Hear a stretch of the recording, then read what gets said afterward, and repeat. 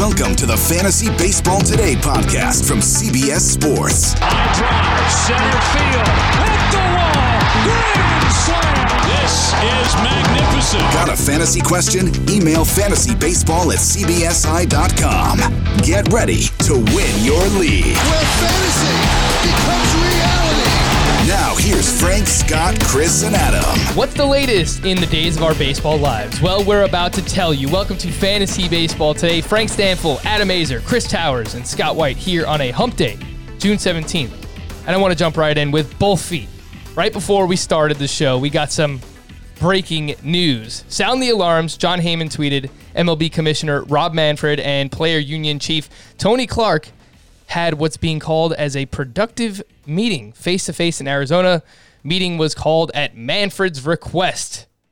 Ooh, face-to-face in Arizona, no less. I hope they were wearing masks. Me too. Is that our biggest takeaway?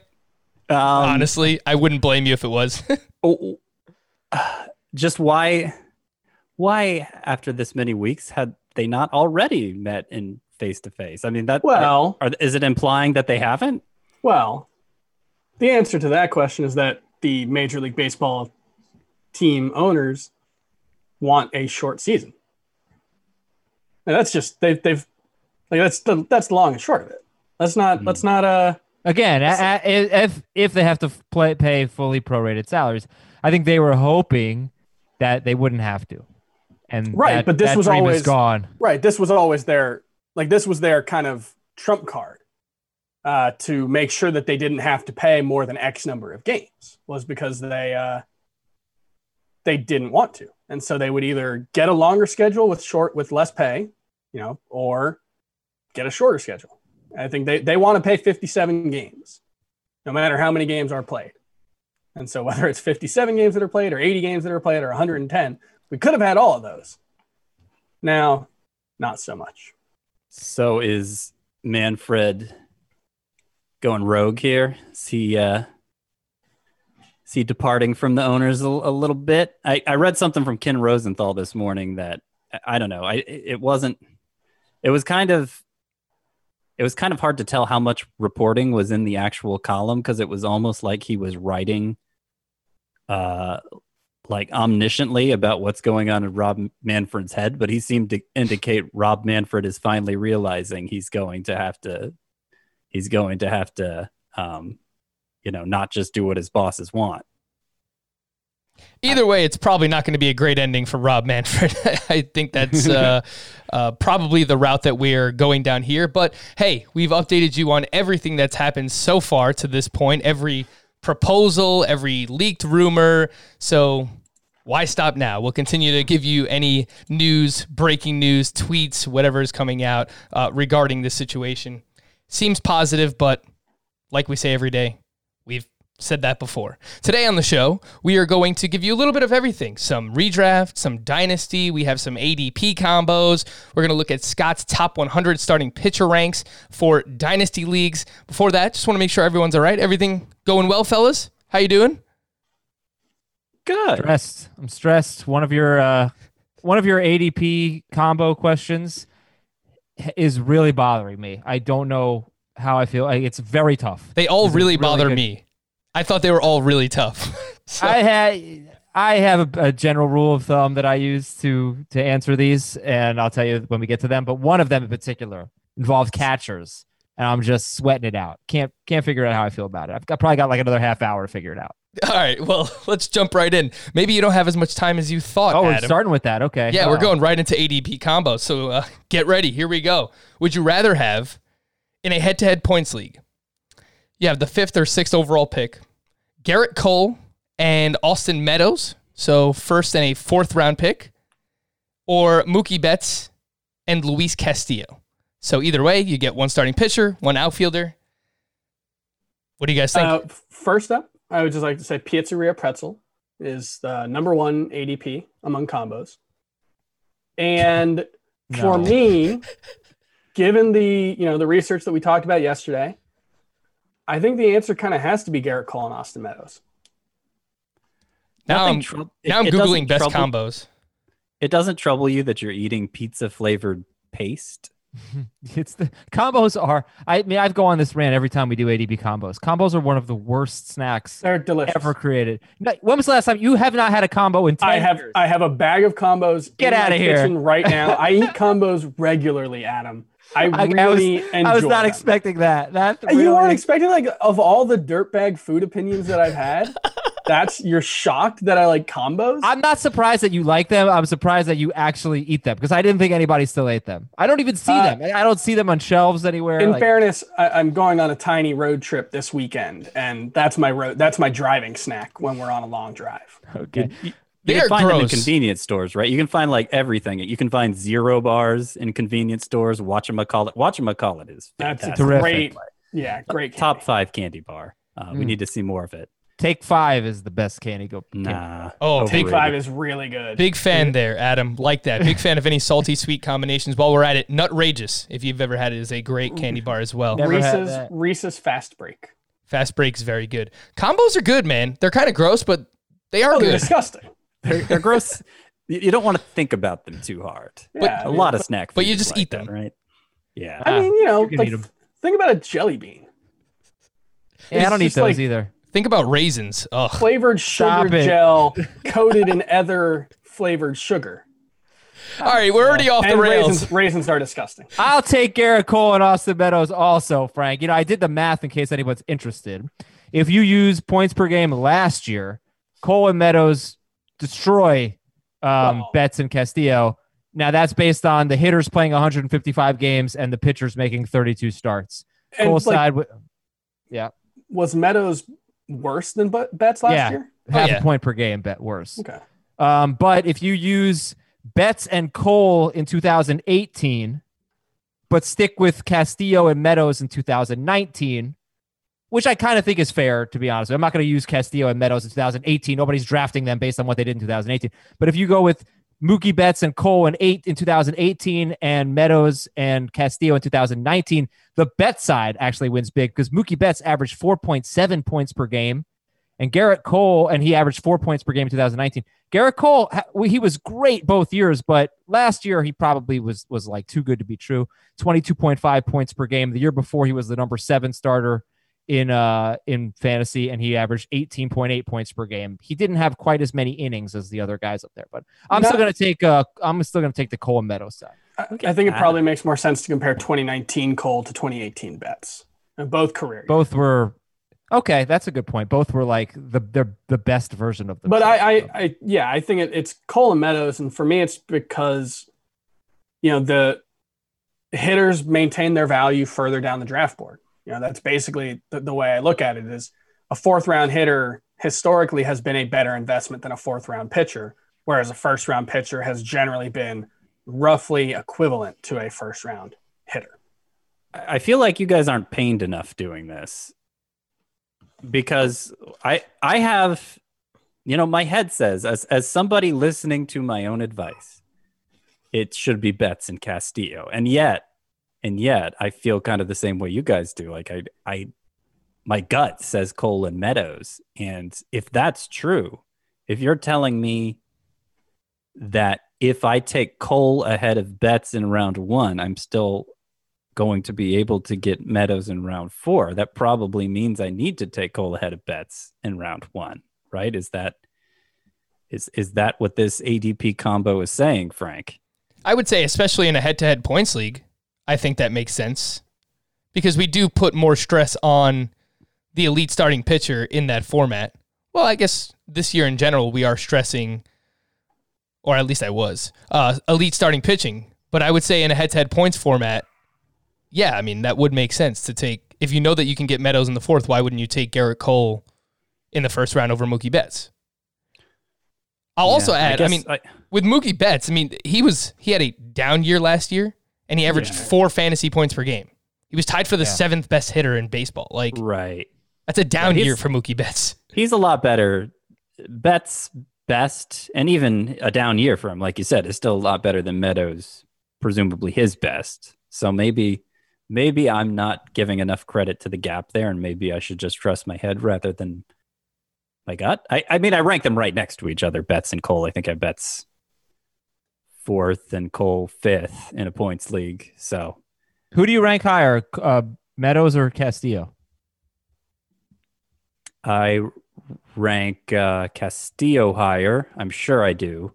However, like if maybe it's just because of the way I feel about Castillo in particular. I feel like he's a little riskier. And if you put like Patrick Corbin in his place, but maybe Patrick Corbin wouldn't be possible according to ADP. I don't know. Would it be possible? Does anybody happen to know? So Not I'm in our looking league. at Scott's head-to-head top 300, and Luis Castillo is 27th, and Austin Meadows is 52nd. Ooh. So that's a pretty big disparity. Yeah. Frank, I got to tell you something. What do you got? Before you pose this question, Cole and Meadows versus Betts and Castillo, I probably would have said I want Betts ahead of Cole and I want Castillo ahead of Meadows. So how on earth am I going to take the Cole Meadows combo over Betts? Exactly. No, But everyone is saying that. I think I have to move Cole ahead of Betts. I think Garrett Cole is my third player off the board in points leagues. I think for me, it comes down to, and we haven't talked about him enough, at least while I've been here, is Austin Meadows. I mean, why don't we talk really about him good. more? 3.5 fantasy points per game last year. That was the same amount as Bryce Harper, yet he goes 20 picks later. He really just had one bad month. It was June, where he was kind of banged up that month. He did not hit a home run. He had a 573 OPS. The first 2 months, he had an OPS over 1,100. From July through September, he had 21 home runs with a 959 OPS. But why are we not talking about Austin Meadows more than we are? It's a small sample size. You know, It's a whole season. It's Yeah. a 1 season sample size, but it's a huge outlier. But he had the for pedigree. His career, especially. So he was a guy who had pedigree, but not production.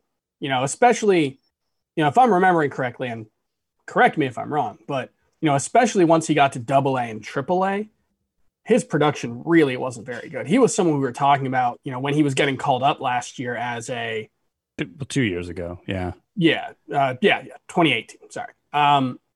As someone who, we weren't sure if he was going to be an impact fantasy player. We weren't sure he was going to be a fantasy starter based on what he had done in the high minors. And so, I think there is still some question about how sure we should be that he's a high level player, but based on what he did last season, based on his age, there is a ton to like about him. It's that's why I'm pretty confident going with Cole and Meadows, and it doesn't really bother me that much because I do think Meadows in either points, but especially Roto, does have the potential to be a second round caliber player. I mean, there's a chance that we've seen this before where players just become better once they get to the big leagues, right? Like Francisco Lindor stands out in my mind, was not really regarded as a great offensive player, and then he was. So it seems like we're all pretty much on board with Cole and Austin Meadows across the board. Let's move on to the next one. Would you rather have Patrick Corbin and Nelson Cruz? This is your little utility debate here. Patrick Corbin and Nelson Cruz, or Yordan Alvarez and Trevor Bauer in a Roto League? This one actually isn't even a debate for me. Easiest one, right? This one's Corbin and Cruz. Like, the most likely outcome is Cruz is better than Alvarez, right? I wouldn't go that far, but if you're just trusting in track record, I guess I can understand why you'd say that. Cruz was better last year, right? If someone has that, I don't know. Just Cruz based was on like- OPS? I'm pretty sure Cruz was like the 7th best hitter in fantasy last year in Roto, at least. Well, Alvarez didn't play nearly as much, right? He played 87. Okay, OPS, Alvarez was 1067. I don't think Cruz was quite there, but man, it was close. Let's see. I think Cruz was 1,000 on the dot. 1031. 1031. It was a career high season for Cruz at age 38. Sure. So it's hard to take I have an easier time taking what Yordan Alvarez did seriously than I do even Cruz. So per game in Roto, put them on the same amount of playing time. Cruz was the 8th best hitter in fantasy. Alvarez was the 12th best. Yeah, this is an easy one, though. Corbin, to me, is such an upgrade from Bauer. Yeah, that's really what it comes down to. I like Cruz, Alvarez, more or less equal. I do like Alvarez more, but Corbin, in terms of trustworthiness, is so far ahead of Bauer. Right. That's what it is. Yeah, It's trustworthiness. That just highlights how good of a value Nelson Cruz is. That's exactly what I wanted to do, and I will never stop doing it. Good for you, Frank. until he retires. Even if you had to give us the easiest ADP combo ever to make your point. Good job. Hey man, I wanted to pair similar players up against each other, and No, it makes sense. It was a good Nelson Cruz and Yordan Alvarez are that to me. All right, you teased it, Adam.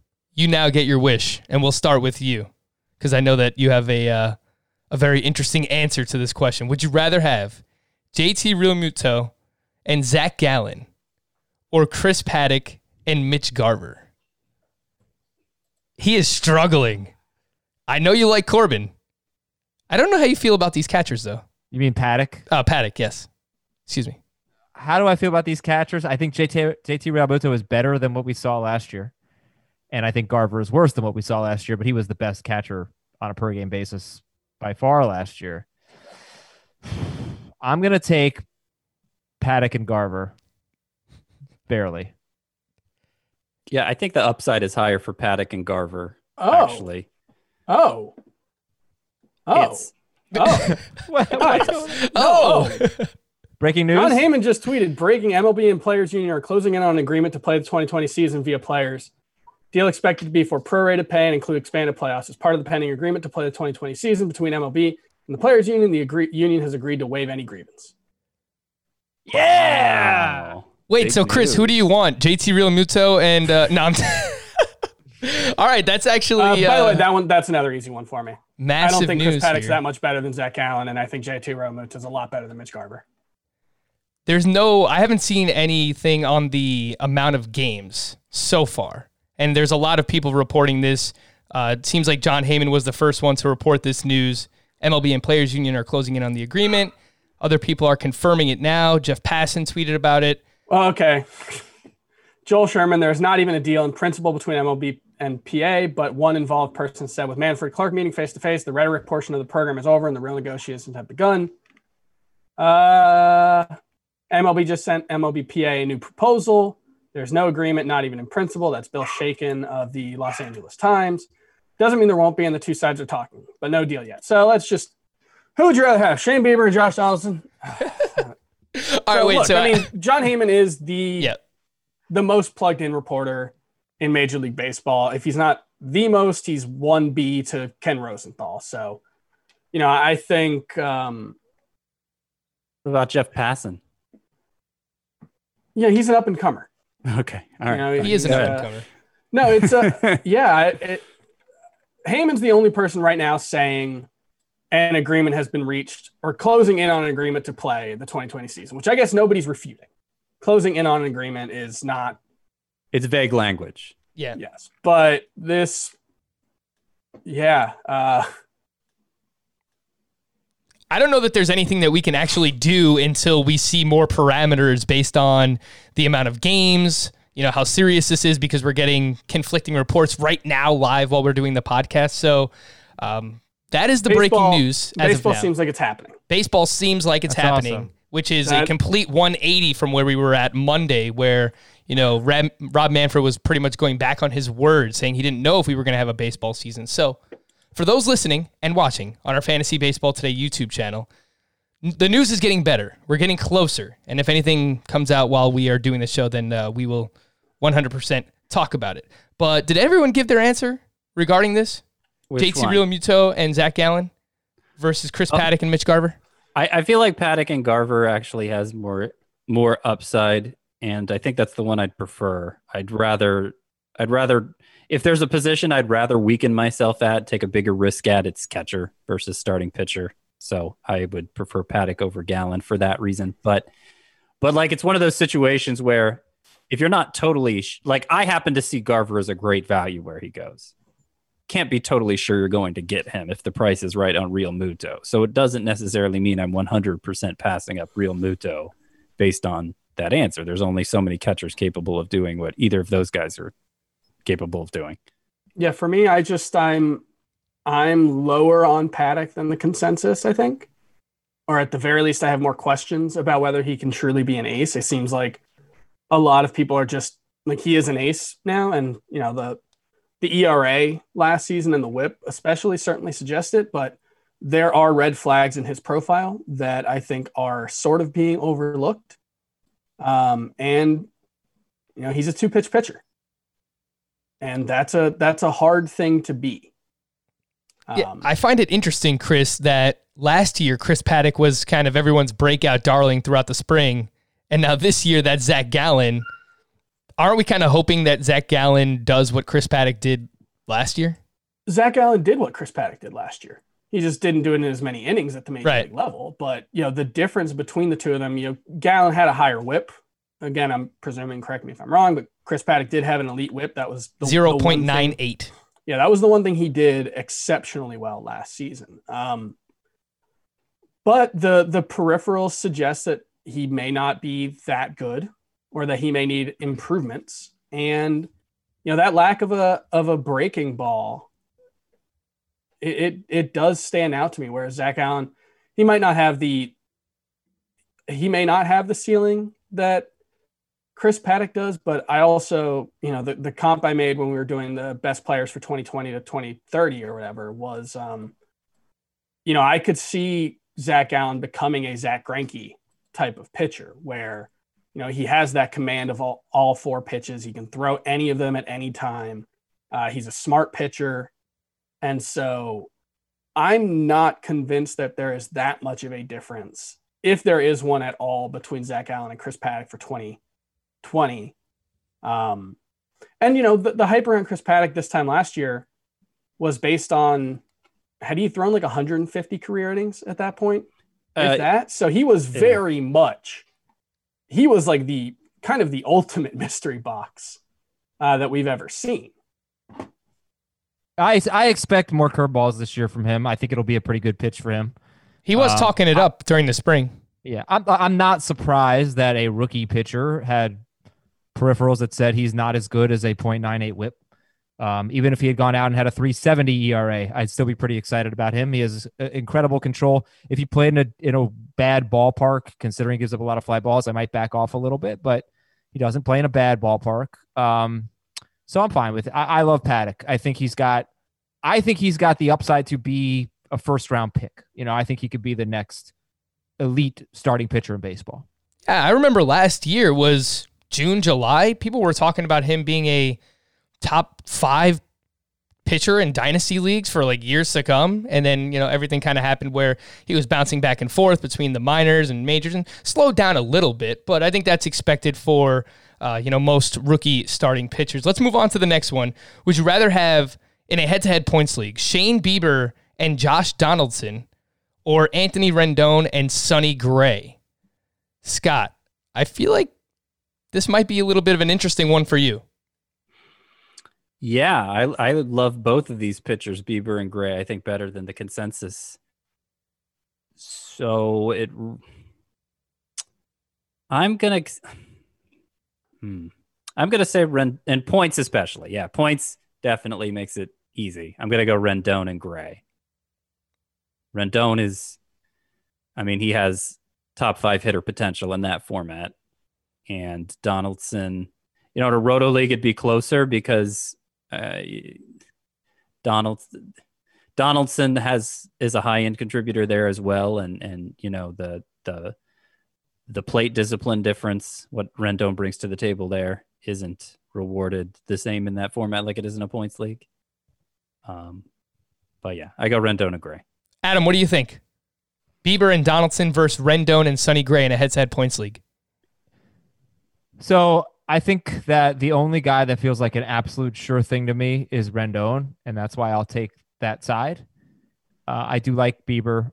I'm nervous about Gray, and then Donaldson. I think he's going to be really good when he plays, but actually Donaldson has been a pretty slow starter the last few years. Shortened season could be bad for him, but I'm just going to take the sure thing. I'm just going to take Rendon. In a roto league, I would probably go the other way and take the Bieber side. But in a points league, like Rendon could be one of the top 5 hitters easily in points leagues. He's so good in that format. So I'll take him. Chris, I know that you're a little bit skeptical about Shane Bieber, at least based on some conversations we've had recently. Which way do you go? Yeah, I think of this group, I'm higher, I think, on Sonny Gray than even Scott might be. I think what he did last season, the stuff took a really big step forward, and the pitch mix especially. I think he learned a lot from his time with the Yankees that will continue to serve him well. So on a per inning basis, like I think Bieber's better, but I'm not sure it's that big of a gap. And Anthony Rendon, especially if we're talking about head-to-head points, Anthony Rendon is an elite player. You know, he probably should be a first rounder in a head-to-head points league. So this is another one that, you know, I think this is closer, but I'm not really agonizing it over it that much. I would rather have Rendon and Gray. I think Bieber, he's very good. And when things go right for him, he can be one of the best pitchers in baseball. And things went right for him last year. Chris, I just think how hard he gets hit, you know, a 4 ERA wouldn't shock me. Yeah, and, you know, talking about how hard he does get hit, he allows a lot of hard contact. Based on the xERA, which is from StatCast, they measure what your expected ERA would be based on, you know, the level of contact that you give up. And I know that Shane Bieber's xERA was very high. It was like close to 4. So that is fair. That is a fair concern when it comes to Shane Bieber. Chris, I just want to figure out how high you would have Sonny Gray, because Scott has him SP21. I have him SP23. Like, would you take him over Tyler Glass now?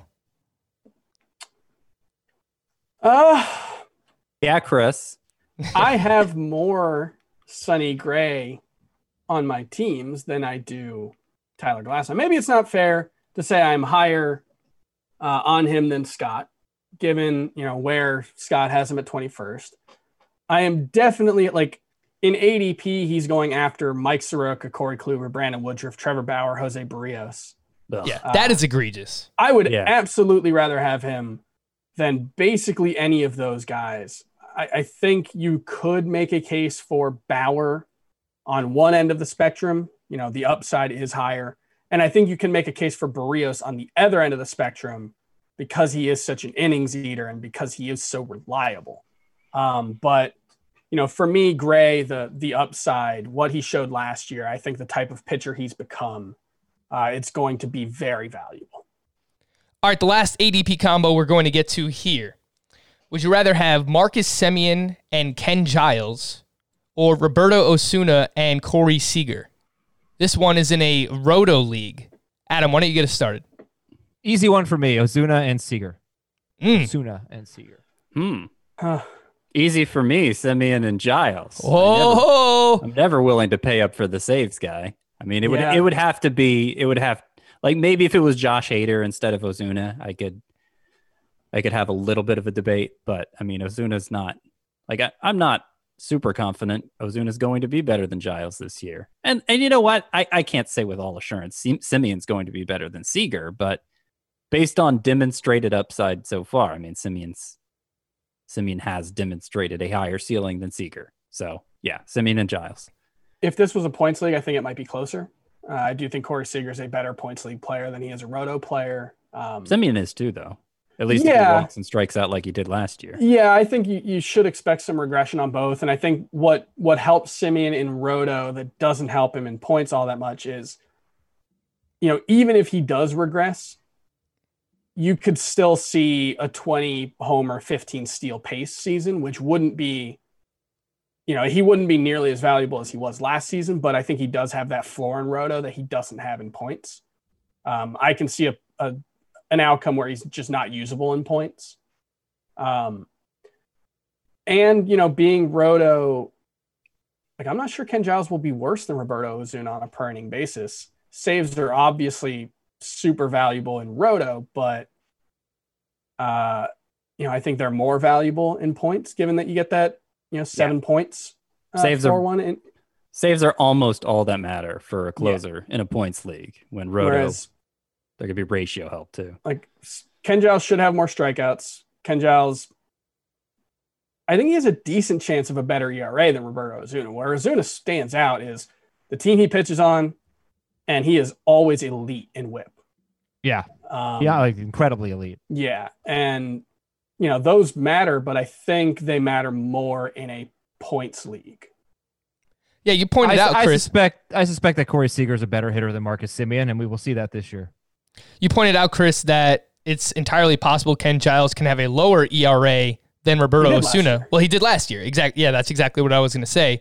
Giles was at 1.87 and Osuna was at 2.63. The difference, again, the whip for Osuna, 0.88, and Ken Giles was at 1.00, which is not a bad mark at all. Still very good. It's very good. I think Giles kind of has a bad rap for the meltdowns, especially. Yeah, he kind of gave it to himself, Chris, you know? Right. And I'm not saying it's unfair necessarily, but, you know, when you talk about the bad version of Ken Giles, it really was like a handful of outings. I think, Adam, didn't you say? I'll tell you right now. That was in 2018. Yeah. He was just always bad 2018 in non-save appearances, right? In 2018, he had a .35 ERA in save situations. In non-save situations, he had a 9.12 ERA. So I think they figured out, let's just use him in save situations. And Ken Giles is really good. I'm very hesitant to buy into a 28-year-old breakout season for Marcus Semien, who had been barely rosterable. That's fair. In my opinion. So I'm just, you know, and Ozuna's Safe. The safest. He might be the safest closer in baseball, considering maybe Yates, but considering that Yates could get traded. Yeah, I don't know about trades this year. That's in a normal year. Yeah, I don't know what's gonna be like this year, but yeah, you're right. Ozuna might be the safest closer in baseball. Adam, would you rank Seager ahead of Semien if you just had straight up in the rankings? If you had rankings, would you? Adam, as your lawyer, you don't have to answer that. You don't have rankings. I would. Yeah, I would. Okay, so that makes it easy to understand why you take the Ozuna Seager side. Yeah. I would take back to back. I would take the Osuna and Seager side too. It's very close, but I have that same thing written down right here, Adam, that you just said. Osuna, maybe the safest closer in fantasy. One thing we didn't mention with Ken Giles, we were talking him up a lot and kind of downplaying some of the more high-profile concerns. It should be noted that at like 3 different times last season, it seemed like he was about to have Tommy John surgery. You know, there were I think he had like 2. There were a couple times he didn't go on the IL, but they were like, yeah, he can't throw right now. He's got an elbow strain, and it never got to that point. But he could be someone who, you know, the first game of the season, like, you know, needs Tommy John surgery. And I do like Ken Giles a lot too. I have him ranked as my 6th closer. So can I talk about something real quick? Because I've been thinking about this for the last what do you got, 45 minutes. The whole Betts Cole, the whole Betts Castillo Cole Meadows thing. I feel like maybe the reason why I would take the Cole Meadows side over Betts Castillo, even though I individually might take Betts and Castillo ahead of the other two, is because if I take Betts over Cole, I still have an opportunity in the next round or the round after that to get a starting pitcher that I feel is not Garrett Cole, but a more like safe ace than Castillo, who I do love.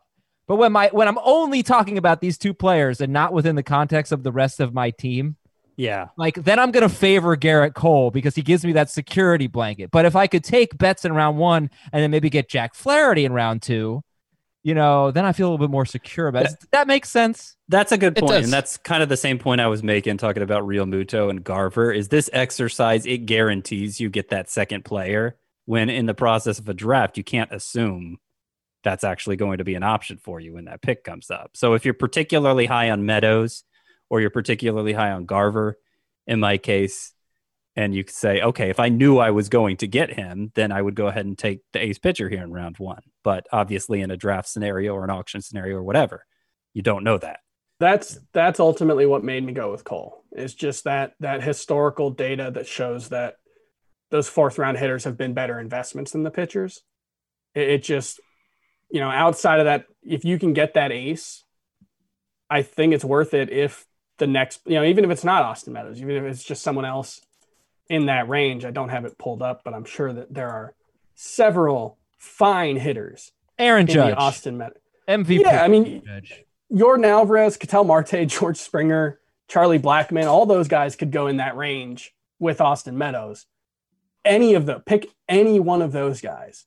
And I would rather have Cole plus them than Betts plus, you know, even, you know, well, okay. The next pitcher going off the board after is Corbin. Well, the next 2 pitchers going after the Sorry. Castillo's ADP is 43.6 right now. The next two pitchers are Aaron Nola, who I'm not sure I'd rather have than Castillo. I think that was kind of iffy, but then there's the pitcher trump card. Chucky Morton. If you had made it Charlie Morton and Mookie Betts, Morton. that definitely would have been a tougher decision for me. As Frank would say, Morton. Morton. You got to pronounce the T, guys. All right, let's take a quick break. First, I do want to remind everyone to sign up for our Fantasy Baseball Today newsletter, cbssports.com/newsletter/fantasy baseball today. It gets emailed to your inbox. You get our latest articles, draft results. We'll start throwing some of our YouTube stuff in there so you can subscribe to the channel there as well. So make sure you sign up for our Fantasy Baseball Today newsletter. All right, when we come back, we will talk about some of Scott's top 100 starting pitcher ranks in Dynasty leagues. We'll do that right here on Fantasy Baseball Today. Take your business further with the smart and flexible American Express Business Gold Card. You can earn 4 times points on your top 2 eligible spending categories every month, like transit, U.S. restaurants, and gas stations. That's the powerful backing of American Express. 4 times points on up to $150,000 in purchases per year. Terms apply. Learn more at americanexpress.com/businessgoldcard. If you've ever been in the market for a new home, you know home shopping can be a lot. There's so much you don't know and so much you need to know. What are the neighborhoods like? What are the schools like? Who is the agent who knows the listing or neighborhood best? And why can't all this information just be in one place? Well, now it is on Homes.com. As somebody who's been through this, I can tell you these features are so incredibly valuable. They've got comprehensive neighborhood guides and detailed reports about local schools, and their agent directory helps you see the agent's current listings and sales history. The area you live in is just as important as the house itself. You can get to know a neighborhood without ever setting foot in it. Say you're a really active person. You could find out about the nearest parks. Do they have a baseball field? Maybe you want to join a softball league like Chris and I play in. Also, Homes.com collaboration tools makes it easier than ever to share all this information with your family. It's a whole cul-de-sac of home shopping information all at your fingertips. Homes.com. We've done your homework. All right, we're back here on Fantasy Baseball Today. Some of Scott White's positional dynasty ranks. I know, Scott, you're working hard on these rankings, and you have your top 100 starting pitchers that are now published on CBSSports.com. And I found it very interesting. What I like most about what you did is that you have this point system that you set up where you basically give a 1 through 5 point value based on present value for a pitcher, their future value, and your confidence rating in said pitcher. So just give everyone kind of a look behind the, peel back behind the curtain and let them know about your process in doing this. Do you just rank them based on, adding all those points up, and whoever has the most, you rank the highest? Yeah. It's a process. I mean, it's not a super scientific process. Obviously, all of those ratings are just my perception of things, but it helps keep me honest, and it gives something interesting to look at, something else to debate beyond just the pure ranking itself. But yeah, I add those 3 numbers up: present value, future value, which is both what his peak looks like and how much peak he has left. So it's, kind of cramming 2 ideas into there, but I didn't think it made sense to make a 4th category necessarily. So present value, future value, and confidence rating, I add them up, and they're basically ranked by what that ends up being. Now, there ends up being a lot more that add up to like 7 and 8 than add up to 11 and 12. So certainly once you get to the back half of the top 100 here, there's a lot of behind the scenes, a lot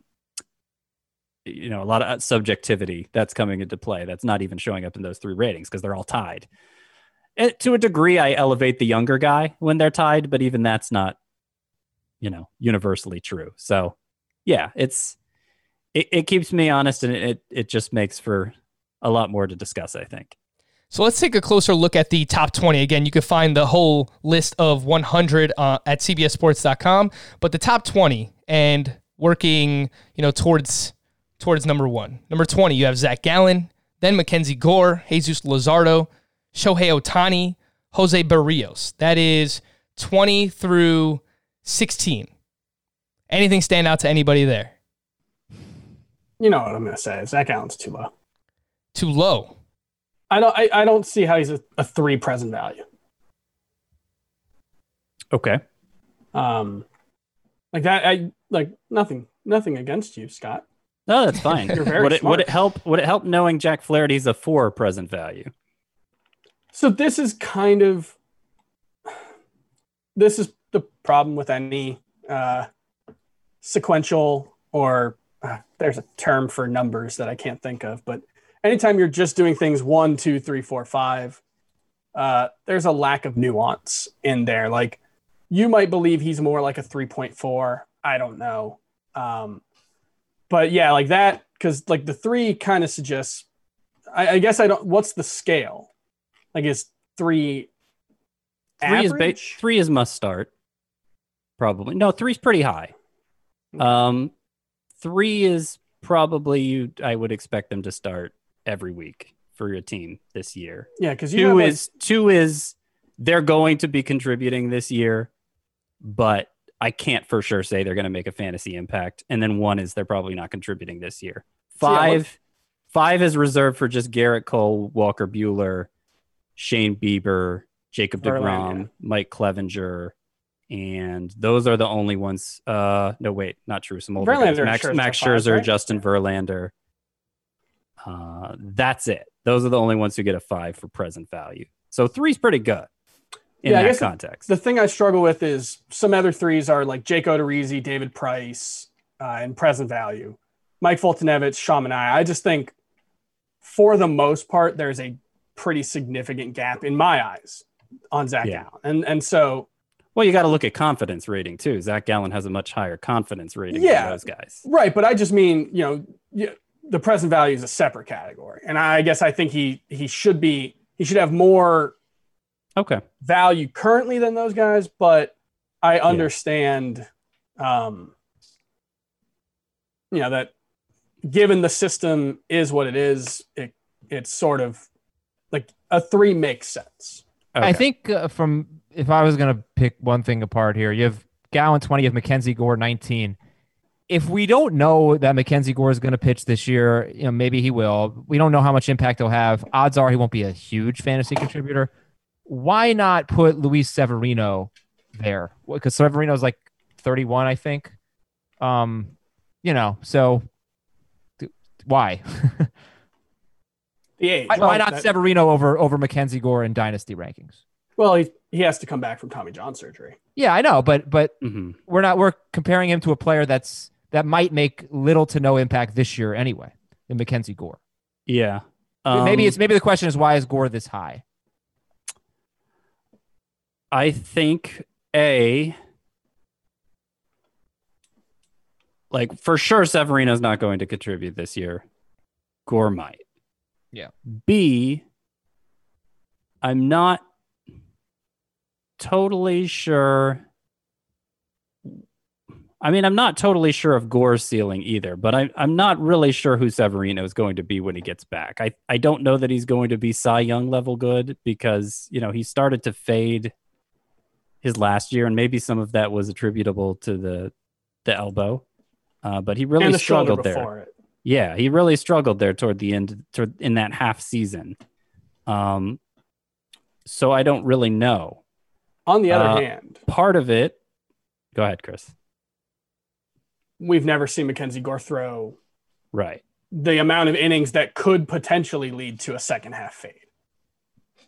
And part of it's kind of the same process I use in my season rankings. I've done enough dynasty startup mocks to know Gore goes well ahead of Severino. So if I put Severino ahead of Gore, I'm telling somebody to reach for Severino. I'm telling somebody not to even make an attempt for Gore at that point. So it's kind of, I'm kind of playing to the result a little bit, but I don't think in a way that's beneficial rather than harmful.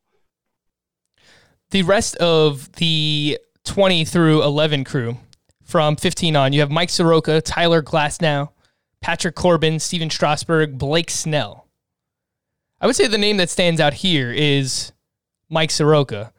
But I appreciate that you're remaining consistent, Scott, because when we did the projecting the all-decade team for, the 2020s, you had Mike Soroka in the mix. So you are clearly, very excited about him in Dynasty League. So it makes sense to rank him this high.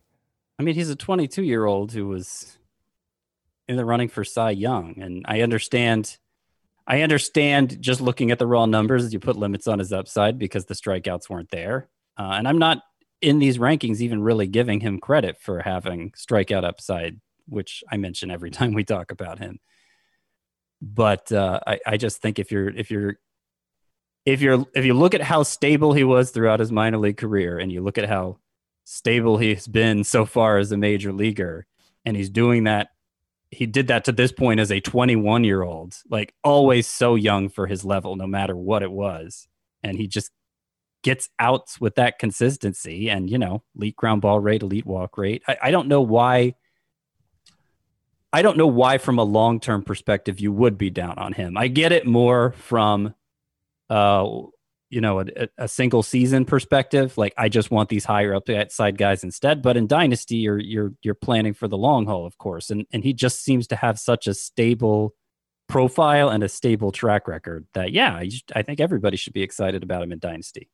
He does have some history of like a shoulder injury, right? He has. Yeah, he has. But how much do you factor that in? I think it'd be hard pressed to find somebody who doesn't have a history of something. Yep.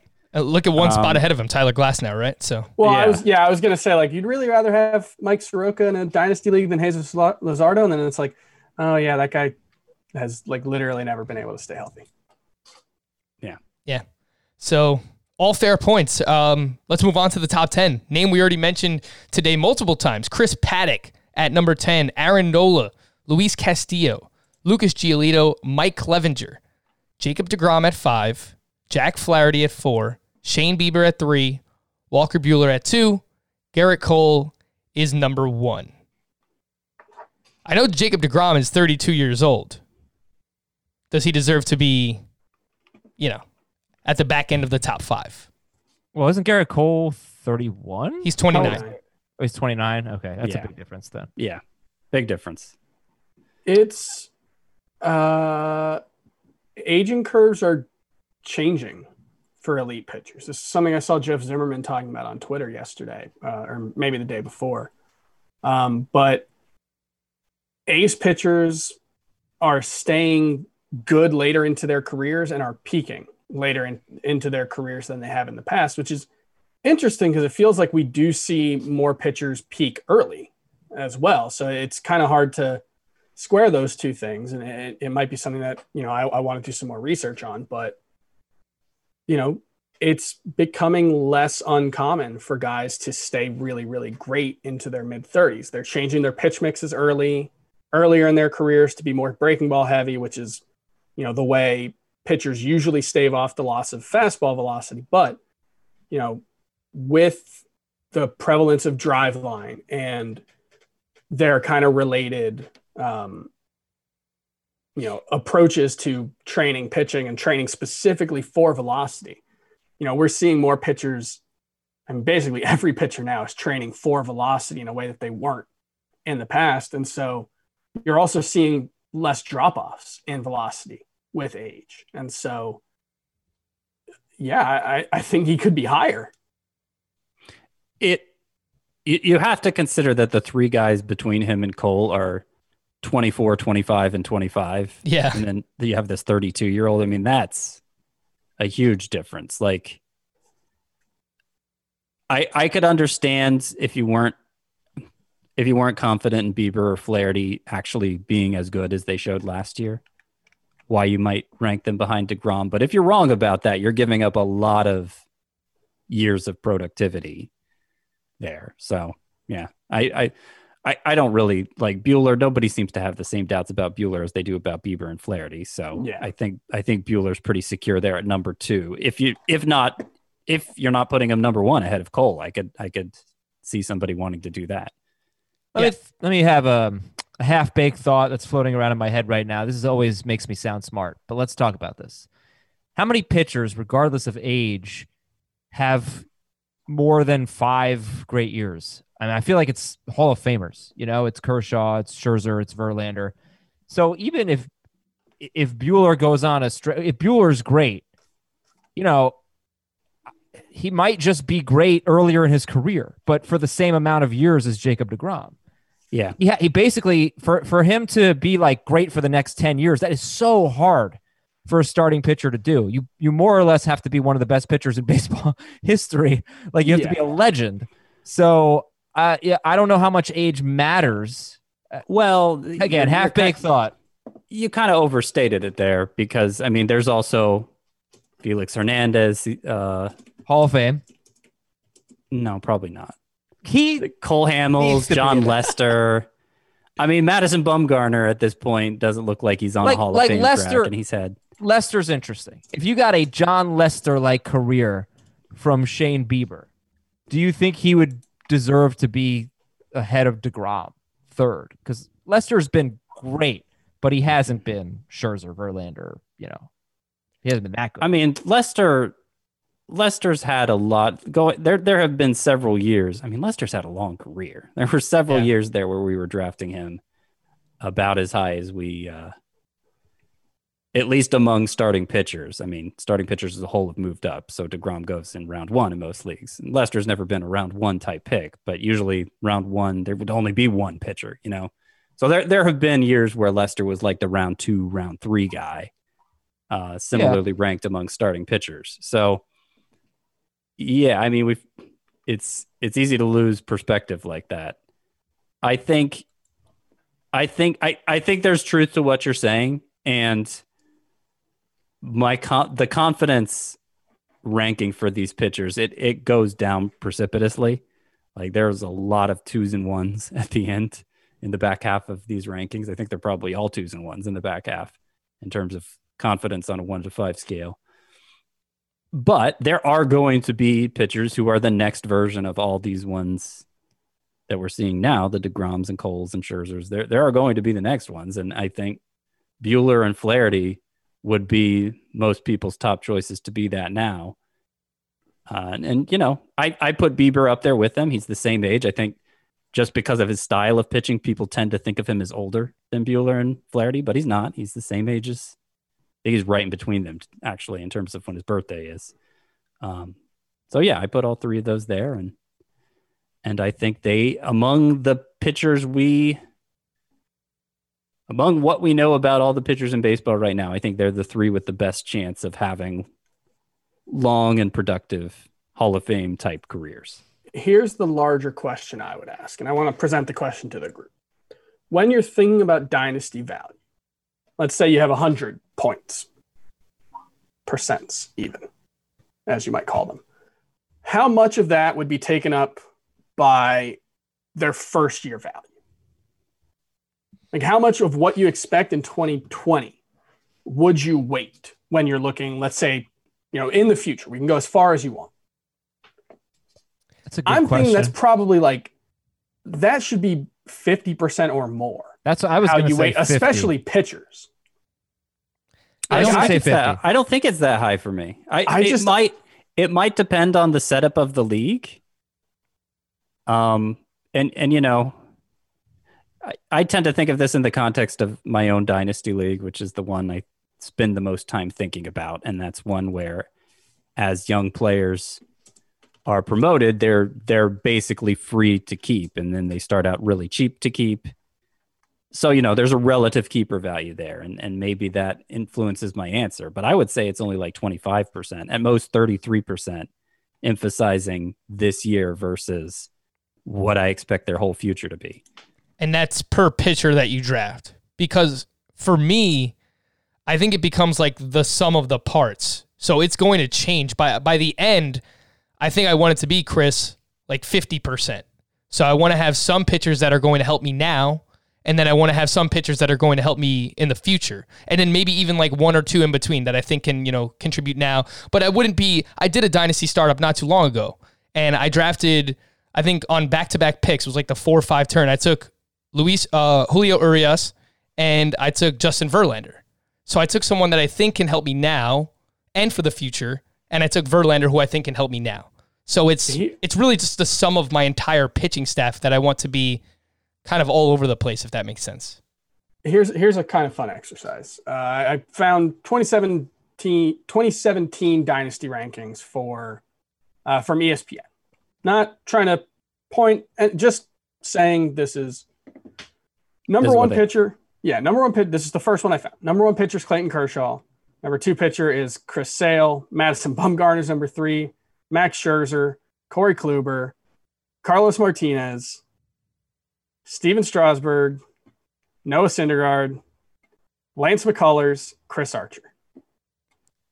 And 3 years is a long time in fantasy baseball, but that kind of shows how heavily weighted towards the immediate future you should be. I'm not sure. Again, maybe everybody has a different strategy, but I don't, especially with pitchers, I don't know if you should care about 2023 when you're drafting for 2020. I'd take DeGrom third in conclusion. Well, but what are we actually talking about? Because DeGrom goes what? 9th, 10th? Bueller, Bieber, and Flaherty go in the middle of round 2. It's not like you're neglecting this year by taking them. They go just a little bit after DeGrom in redraft leagues, and they potentially have a much... They are going a little bit after, but they're not close. Like in actual value. Like DeGrom is a lot better than those guys.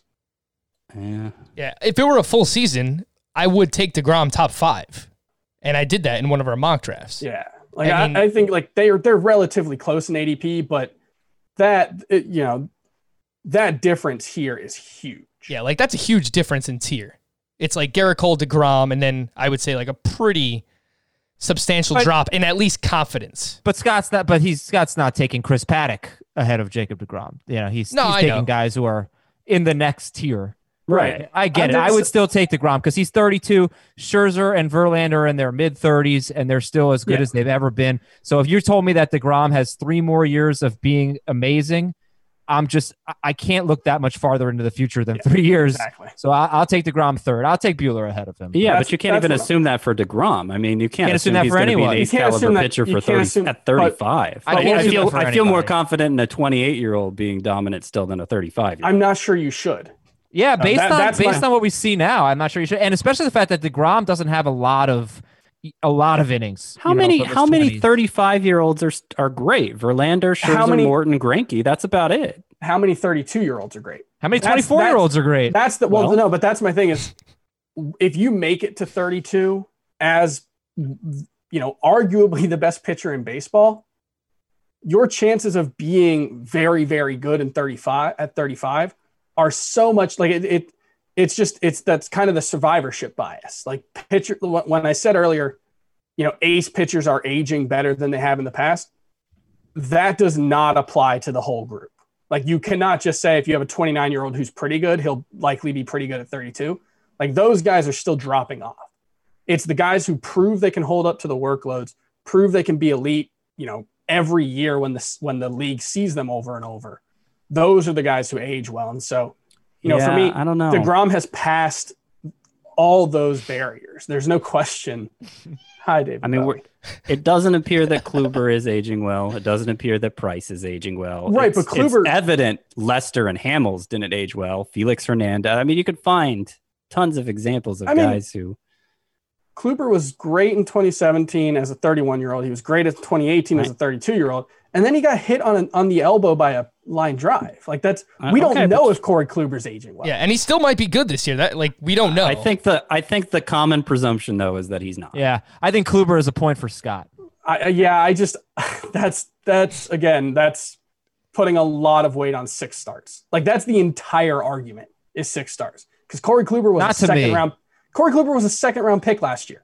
Like I didn't like him in 2019 because I felt like he was starting to crack a little bit toward the end of 2018. That's fine, but the consensus was that he was a second round or third round pick. Yeah, and then he had 6 bad starts, got hit on the elbow by a line drive, and all of a sudden the consensus is he's aging poorly. That doesn't add up.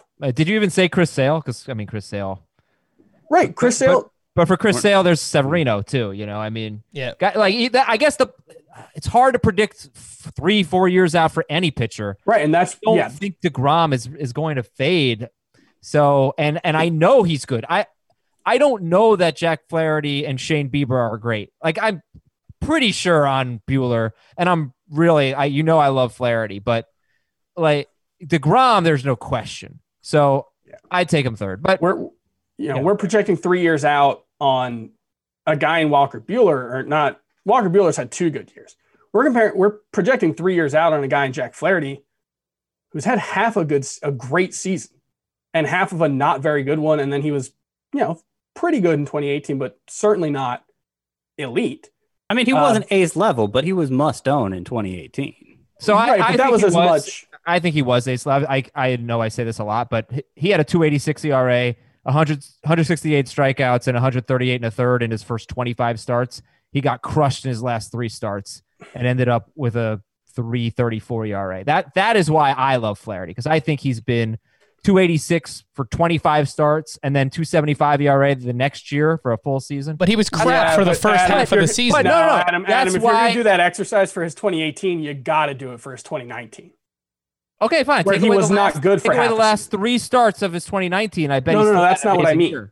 You can't just say he had a. You can't just say he. That's why I'm taking. That's why I'm taking DeGrom ahead of him, because you're right. He's not as certain as Walker Buehler. I'm going to buy into it. But I understand why other people would be less certain on Flaherty. Yeah, for me, it's just, it feels like putting too much weight on 2024 and beyond. And baseball may have a strike in 2021, but that's kind of, the further out you get, the more uncertainty there is. That for is fair. Every player, for every age group, the risk of injury for a 25-year-old when you project out 3 years. The risk of like a serious injury for a 25-year-old, it's probably like 50%. And when you're looking 3 years into the future. But if it's Tommy John or something, they still have a future beyond that, most likely. Well, then Luis Severino should be ranked higher than Mackenzie Gore. I have Luis Severino practically in my top 30. I don't know why you guys are nitpicking that. Like, you guys are picking weird things to pick on here, I feel like. I don't think 32-year-old Jacob DeGrom behind 25-year-old Buehler, 25-year-old Bieber, and 24-year-old Flaherty is at all controversial. No, we're splitting hairs. Your list isn't controversial, so like I think we're just nitpicking for fun. I don't know if it's like controversial. I don't care. It's just like, there's just different philosophies, and we're trying to explain the different philosophies to the. That's fine. And for me, I basically put 0 weight on anything past 3 years, because there's just, maybe if you want to do that for Ronald Acuna and Christian Yelich and Mike Trout and those guys, but there is so much that can go wrong for a pitcher in a given season, let alone 2, let alone 3, that it doesn't factor in for me at any age. That is fair. We didn't get to Blake questions Snell today. at 11 scares me because he has not shown the ability to throw 100 pitches in a start and stay healthy. All right, the end. All right, the end. We'll just end the show there. We didn't get to your questions today. Apologies. FantasyBaseball at CBSI.com. Go check out Scott's top 100 starting pitcher ranks. Come up with your own dilemmas, your questions, whatever you might have, philosophy conversation, and send them our way, FantasyBaseball at CBSI.com. For Scott, Adam, Chris, I am Frank. Thank you all for listening and watching on the Fantasy Baseball Today YouTube channel. We'll see you again tomorrow. Bye-bye.